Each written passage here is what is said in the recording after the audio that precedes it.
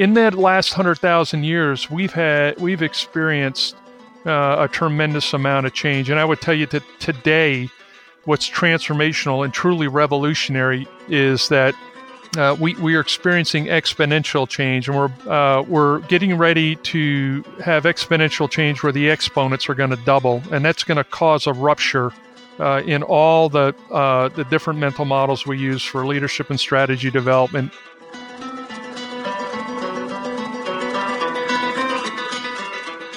Citizens of the United States of America, they don't recognize that they're now combatants, and that their homes and their office spaces are actually virtual battle space.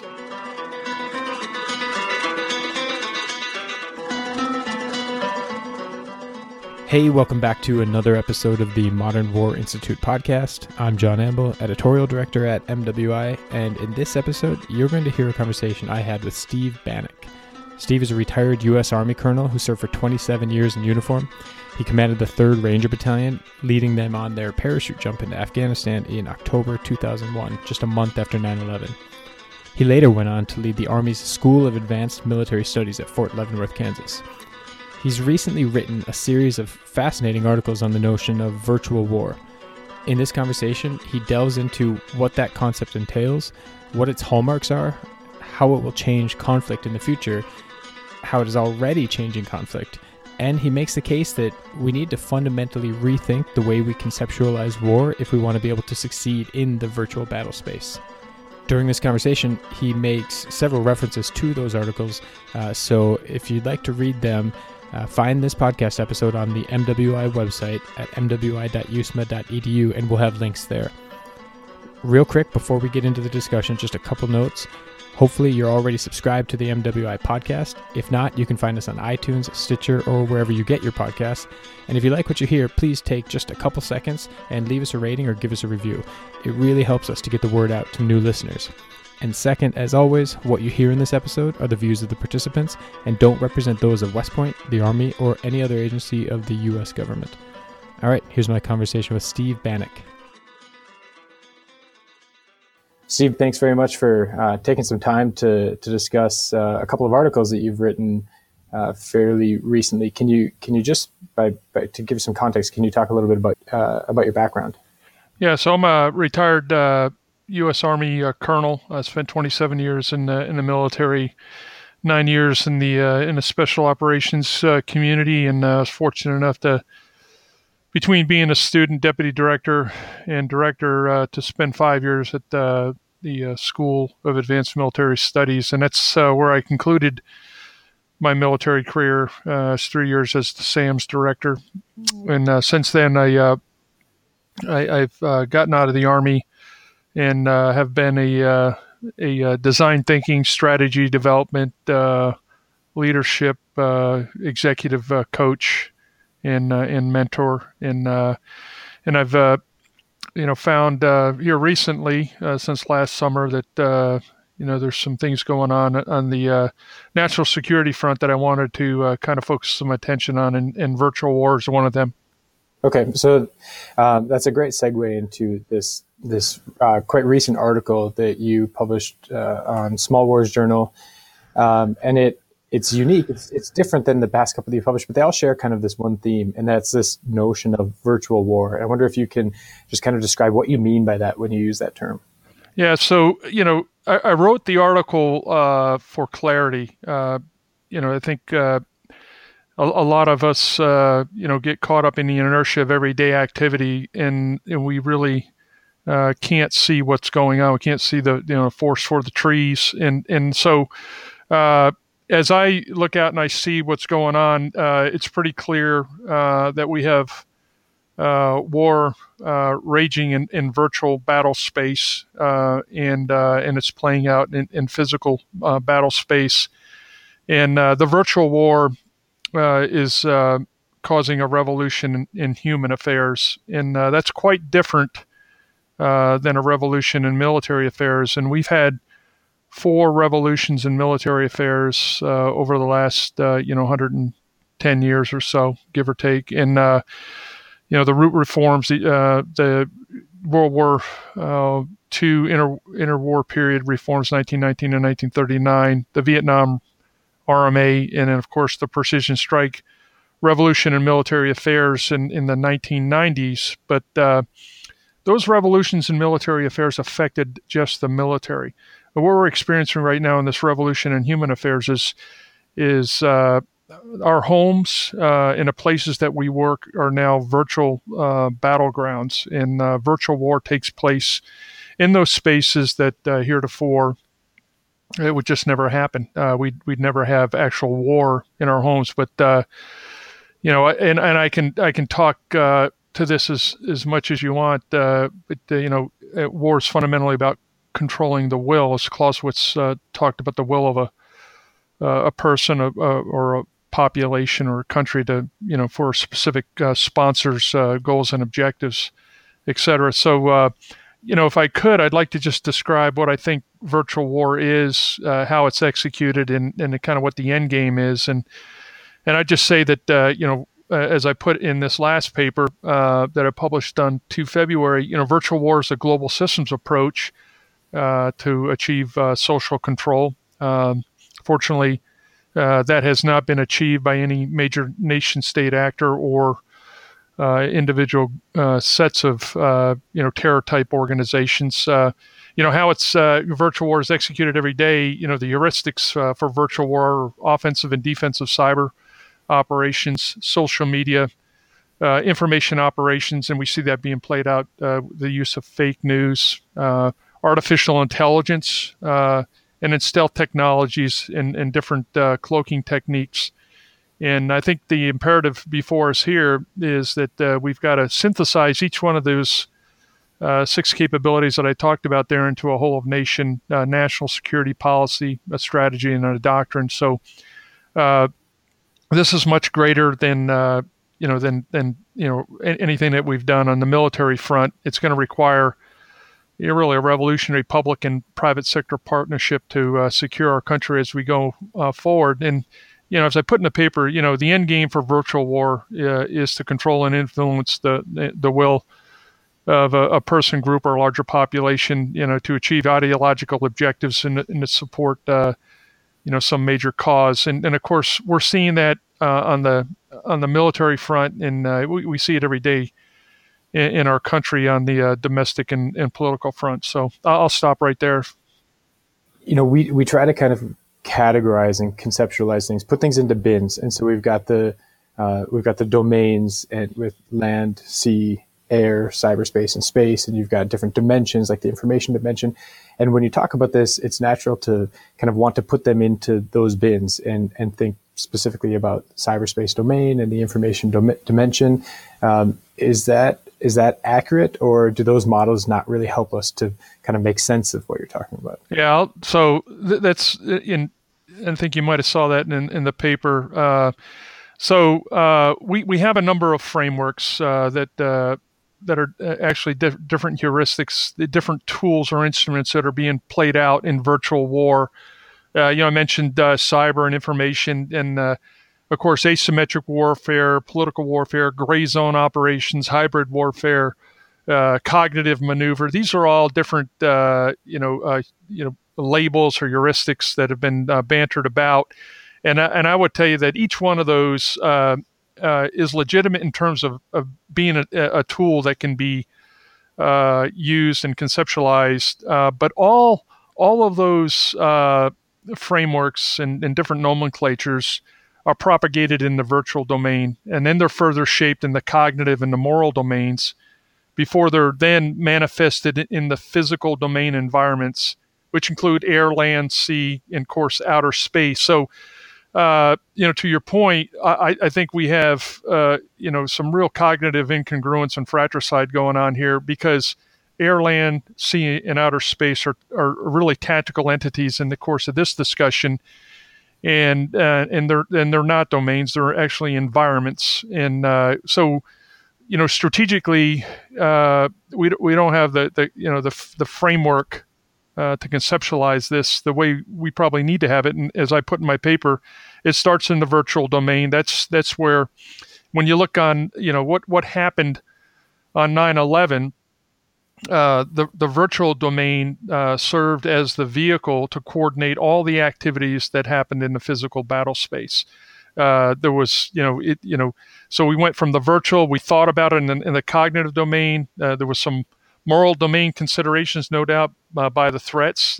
What they thought about doing to us was perfectly allowable by the Quran, the 19 hijackers, and of course, it played itself out in the physical domain, and in the air and on the land in this particular case, in those environments. So I think there's, from a multi-domain battle perspective, there's cognitive incongruence, and until we fix it, we're not going to win this war. I want to kind of ask you, you started out by framing this in terms of, what it has in common and what it doesn't have in common with previous revolutions in military affairs. Is it accurate, do you think, to think of it as a revolution or as more sort of a step in an evolutionary process? And if so, what kind of trends can you look back throughout history, especially throughout recent history, since post-war history, that led you to conclude that this is kind of where we're at and this is the future? Well, I would first, say that, and again, I noted Kurzweil and Werner Vinge's writing on the technology singularity that is much closer than when they wrote about in the 1990s in Kurzweil's book in 2005. The singularity is near, but when you look, as Kurzweil highlighted, in the 10 billion years with a B of the evolutionary track, the last 100,000 years is really a drop in the bucket.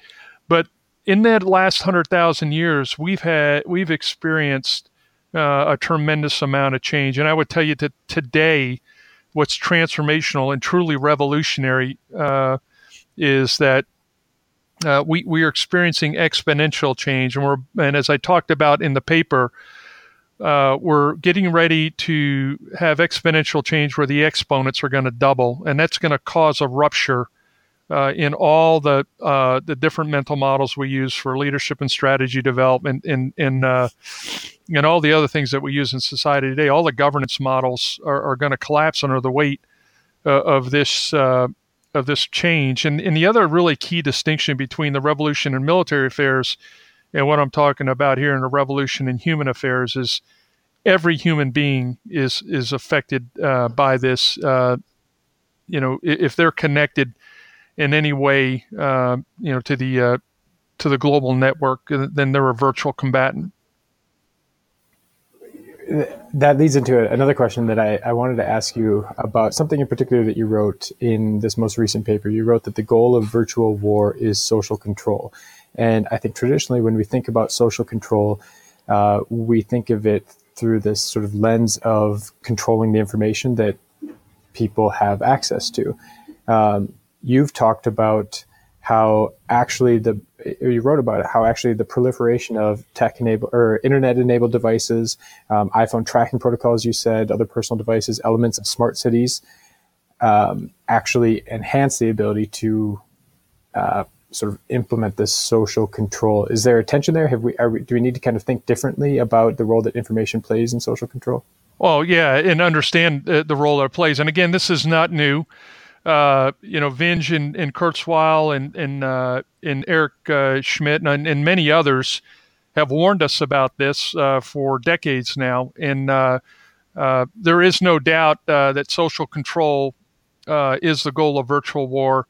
When you look at Russia's Gerasimov doctrine and what China's doing with their One Belt, One Road, and their South China Sea and their China 2025 policies they put out, take the China example here is China has really bounded our action as a superpower, the United States. They've bounded it in virtual space with the China 2025 policy, which is a massive technology overreach. They've bounded our action in physical space in the South China Sea, and they've bounded our action on land with their One Belt, One Road strategy. And of course, the Russians in the Ukraine and in the Crimea are also pushing towards social control to reestablish themselves.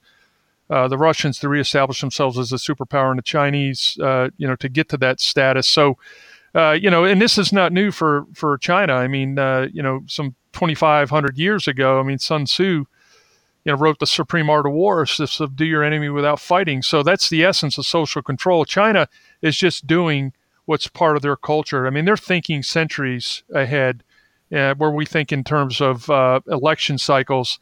And the more technology that we get out there, and as I noted, from global satellite, imagery all the way down to the different, financial instruments that we can be tracked on, and every point in between, our social security numbers, iPhone, Fitbit, I mean, there are so many different aspects of artificial intelligence that every single day, where each one of us, when we get online and the different devices that we have, we leave fingerprints everywhere we go that someone, if they're, and I put this in the paper, the person who masters virtual battle space campaigning, that can take these feeds from all these different resources and bring them together to control the instruments that we use to live by, that is not that far away, which is why I'm writing the way I'm writing right now, because I can see what's coming, and we're much closer to this happening than we've ever been before. One of the things that I've found interesting throughout this conversation is that this is something that is fundamentally new, but you're still able to kind of apply at least bits and pieces of the way that we conceptualize conflict today and have historically to this model. And you write I believe in a previous article, you talked about virtual battle space maneuver. We think of maneuver as being a very real and physical thing. What does that mean to do that in the virtual battle space? Yeah, and we literally have had hundreds of examples. So the attack on 9/11 was the first major operation in virtual war. It was the first successfully executed virtual war campaign by the 19 terrorists. Everything that they did to strike in New York City, the plane that went down to Pennsylvania and hit the Pentagon, every bit of that was, again, and I go back to the framework that I used. Every bit of it was propagated in the virtual domain. There was a cognitive domain, how they're going to think about the strike, and then the morality and the moral domain, and how they wanted to see it play out in the physical domain. And what they chose in the physical domain was to have an effect on the ground environment, and they were going to use the air as the other environment to bring that about. So the virtual war campaigning began, in earnest on 9/11, and we've seen in one of the papers that I wrote about was from 9/11 to London. We've seen it in London and Orlando and so many other places, Paris and Belgium and so many other places around the world. Literally hundreds of attacks where we see virtual campaigning translated into physical battle space campaigning, where horrific acts are exercised by just individual actors that produce tremendous amount of carnage, and that is the new normal. And so we've got to recognize what it is we're seeing, and really understand the power that's here. When you look at virtual war, we have an opposition actor, and of course we have the same capability. We can maintain 24/7, indirect global influence on a population or on different machines, at a fraction of the investment. So it's pennies on the dollar to wage global war. I parachuted in Afghanistan right after 9/11. And it was at that point, as I was watching 9/11 go down, I realized that something fundamentally different, revolutionary, was upon us. And now I'm writing about it. I'm writing about exactly what was there. But as we went into Afghanistan, we talked about risk to the mission and risk to the assaulting forces. Well, that goes away in virtual war. there is no real risk to the mission or risk to the assaulting forces. You have plausible deniability, and so the theater level access conundrums that we had, I mean, they go away. You can deliver virtual munitions on demand to advance national policy objectives, in places like China and North Korea and Russia and Iran or anybody else that you want to in unprecedented ways. And the real challenge with all this is, from an international law standpoint, is what constitutes an act of war now. We've crossed that barrier. All that stuff is being addressed, not in open sources. And then, of course, what constitutes a just war going forward here. And all these things are going to come to a head as, again, I go back to the technological advances and this rupture that's getting ready to happen in our mental models and how we view the world. This is all going to come to a head when we move from this exponential change to change that where the exponential change is occurring with the exponent doubling, and it's going to really put us in a place that I don't think we're prepared for yet.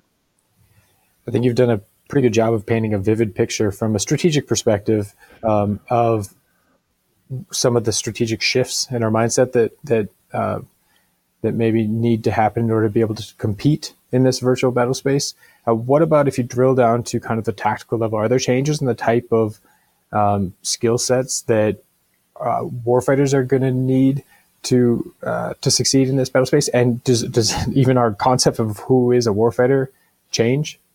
Oh, absolutely. I mean, as I put in the paper, in a series of all these papers, I mean, and this is the thing that the citizens, our citizens of the United States of America, they don't recognize that they're now combatants and that their homes and their office spaces are actually virtual battle space, and that the entire paradigm has changed. So as I wrote in the paper, from the seams that we've got to and the silos that we've got to deconstruct. We've got to our private sector, our national industrial base controls the real virtual war capability. And for now, the private sector, with some exceptions on different programs, is in the margins. And if you go back in history to World War II, we mobilized the entire country to win World War II. And we have a similar situation before us right now. Our private sector is the decisive capability. Virtual battle space is the decisive terrain that must be seized. Our soldiers, all our service members, our law enforcement, we need a new policy, a new strategy, a new doctrine that goes across the public and private sector boundaries, and we need to learn together. We need to develop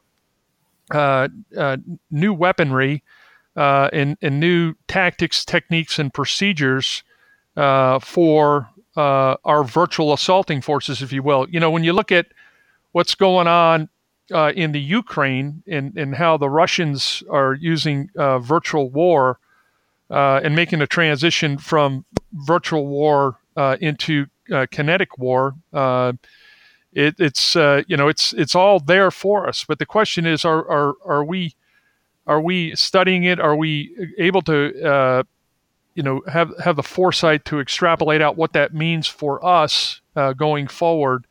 And I'm not sure. I am sure that the American people don't recognize what's upon them, and we are definitely in a reactionary position right now.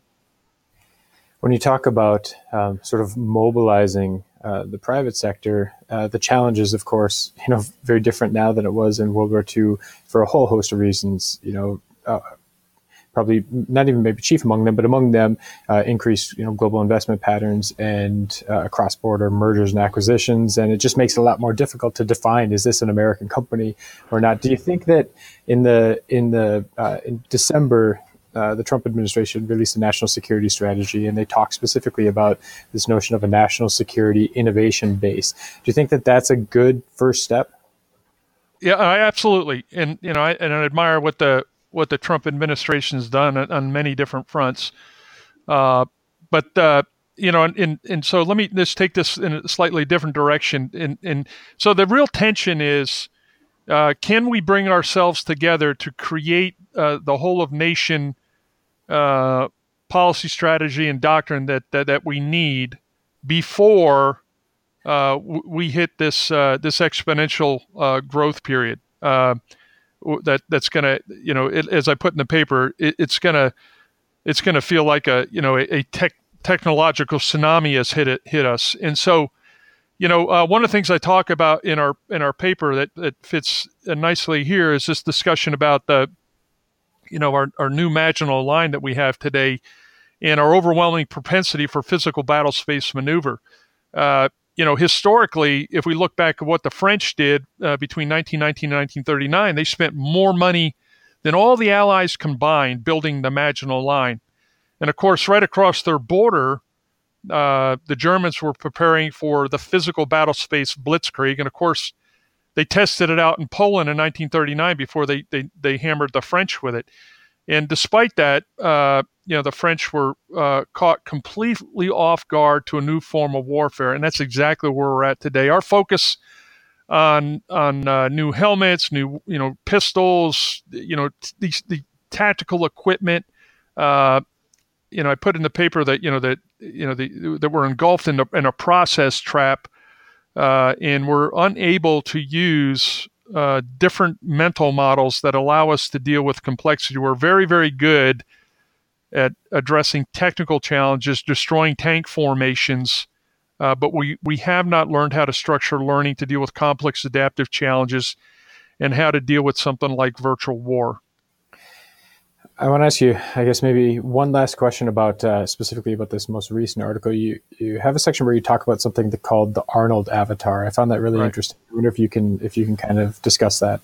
Yeah. So when you talk about different tactics, techniques, and procedures, and again, this is just one of many, and there's a lot of different classified approaches and things like that. So. The Arnold Avatar, I laid out 4 different approaches, and each one of them have different nuanced aspects to them or permeations to them. But so when you're talking about grooming targets and networks, I mean, it can happen human to human, individual person with an individual person. It can happen between a man and a woman posing as a couple to influence another group of human beings. It can be a individual trying to influence a certain social network to cause that social network to do certain things. So you influence them in virtual space to plant ideas and things like that that you want to have implemented in physical battle space. And of course, you have human to machine or computer interface where you're the classic, hacking and manipulating and spoofing operations, and then of course the machine-to-machine, interface, what hackers and computer programmers can leverage. So there's a lot of different ways that you can look at those 4 different aspects of the Arnold Avatar to groom targets, to shape different networks, to shape individuals and populations. And then there's other things coming that also talked about in terms of holographic armored formations that have the electronic warfare, social media. They emit a physical signature and things like that, where you can draw the attention of an opposition force and get them to reveal their position. And of course, you can strike and once you determine their location and take them off the battlefield. And and then, there's other things. I noted the Aloha scenario in there, and also the scenario of the Vincennes.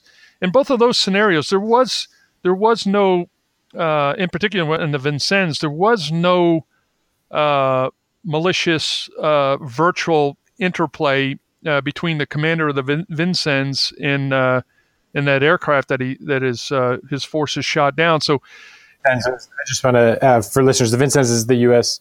Was it a missile destroyer, right? That in the late '80s shot down the Iranian air flight. Yeah, 1988. Yeah, and again, there was no virtual interference in that particular scenario. In Gary Klein's book, the sources of power and recognition prime decision making. I would say that recognition prime decision making going forward is going to be seriously challenged because you're not going to be sure of what it is you're seeing by way of virtual battle space maneuver. You're going to have avatars. You're going to have spoofing, and we're already experiencing this. That is really going to cause that. And again, I talk about the collapse of some of these mental models. The recognition prime decision making mental model is already collapsing under the weight of virtual war. I said that was going to be the last question that I asked, but I want to ask one more. You've kind of, I think, unless I'm misinterpreting, it sounds like you believe that we're at least a bit behind the power curve vis-a-vis our adversaries on some of this stuff. And I know that arbitrary time horizons are, they're just that, they're arbitrary. But if we look over the next 10 to 20 years, is that a period of time within which we can close some of the gaps that exist between us and those potential adversaries? Well, it all depends, on the last, lines of this last article I wrote. Do we have the foresight to see and the will to mobilize this country to do what we need to do? I mentioned the China 2025 strategy that they have. That is a absolutely massive technology overreach. The former NSA director, talked about China's theft of our intellectual property, and all our big tech companies are in China right now. Our intellectual property is being harvested by China. They understand. Again, it's the virtual war indirect approach that I talked about in the paper. They really, really understand what's going on, and China has a scaling capability given the population that they have, and also the governance model have. I mean, just absolutely repressive governance model. It's something that we don't have. So, I would say that we have tremendous capability. We have even greater potential. But the real question is, are we actually going to mobilize the country and do something to preserve our way of life going forward? Well, Steve, I think we're going to leave it there. Thank you very much for what's really been kind of a remarkable conversation, I think. Yeah, I appreciate it. And, it's I think these are unprecedented times here. And we're at one of these points, and we've been here before in history. World War II was another one of those times where, our destiny really is in our hands. And this is gonna take a lot more private sector leadership to get us where we need to be than I think most people realize. Certainly. Thanks, Steve. Roger that. Thank you very much.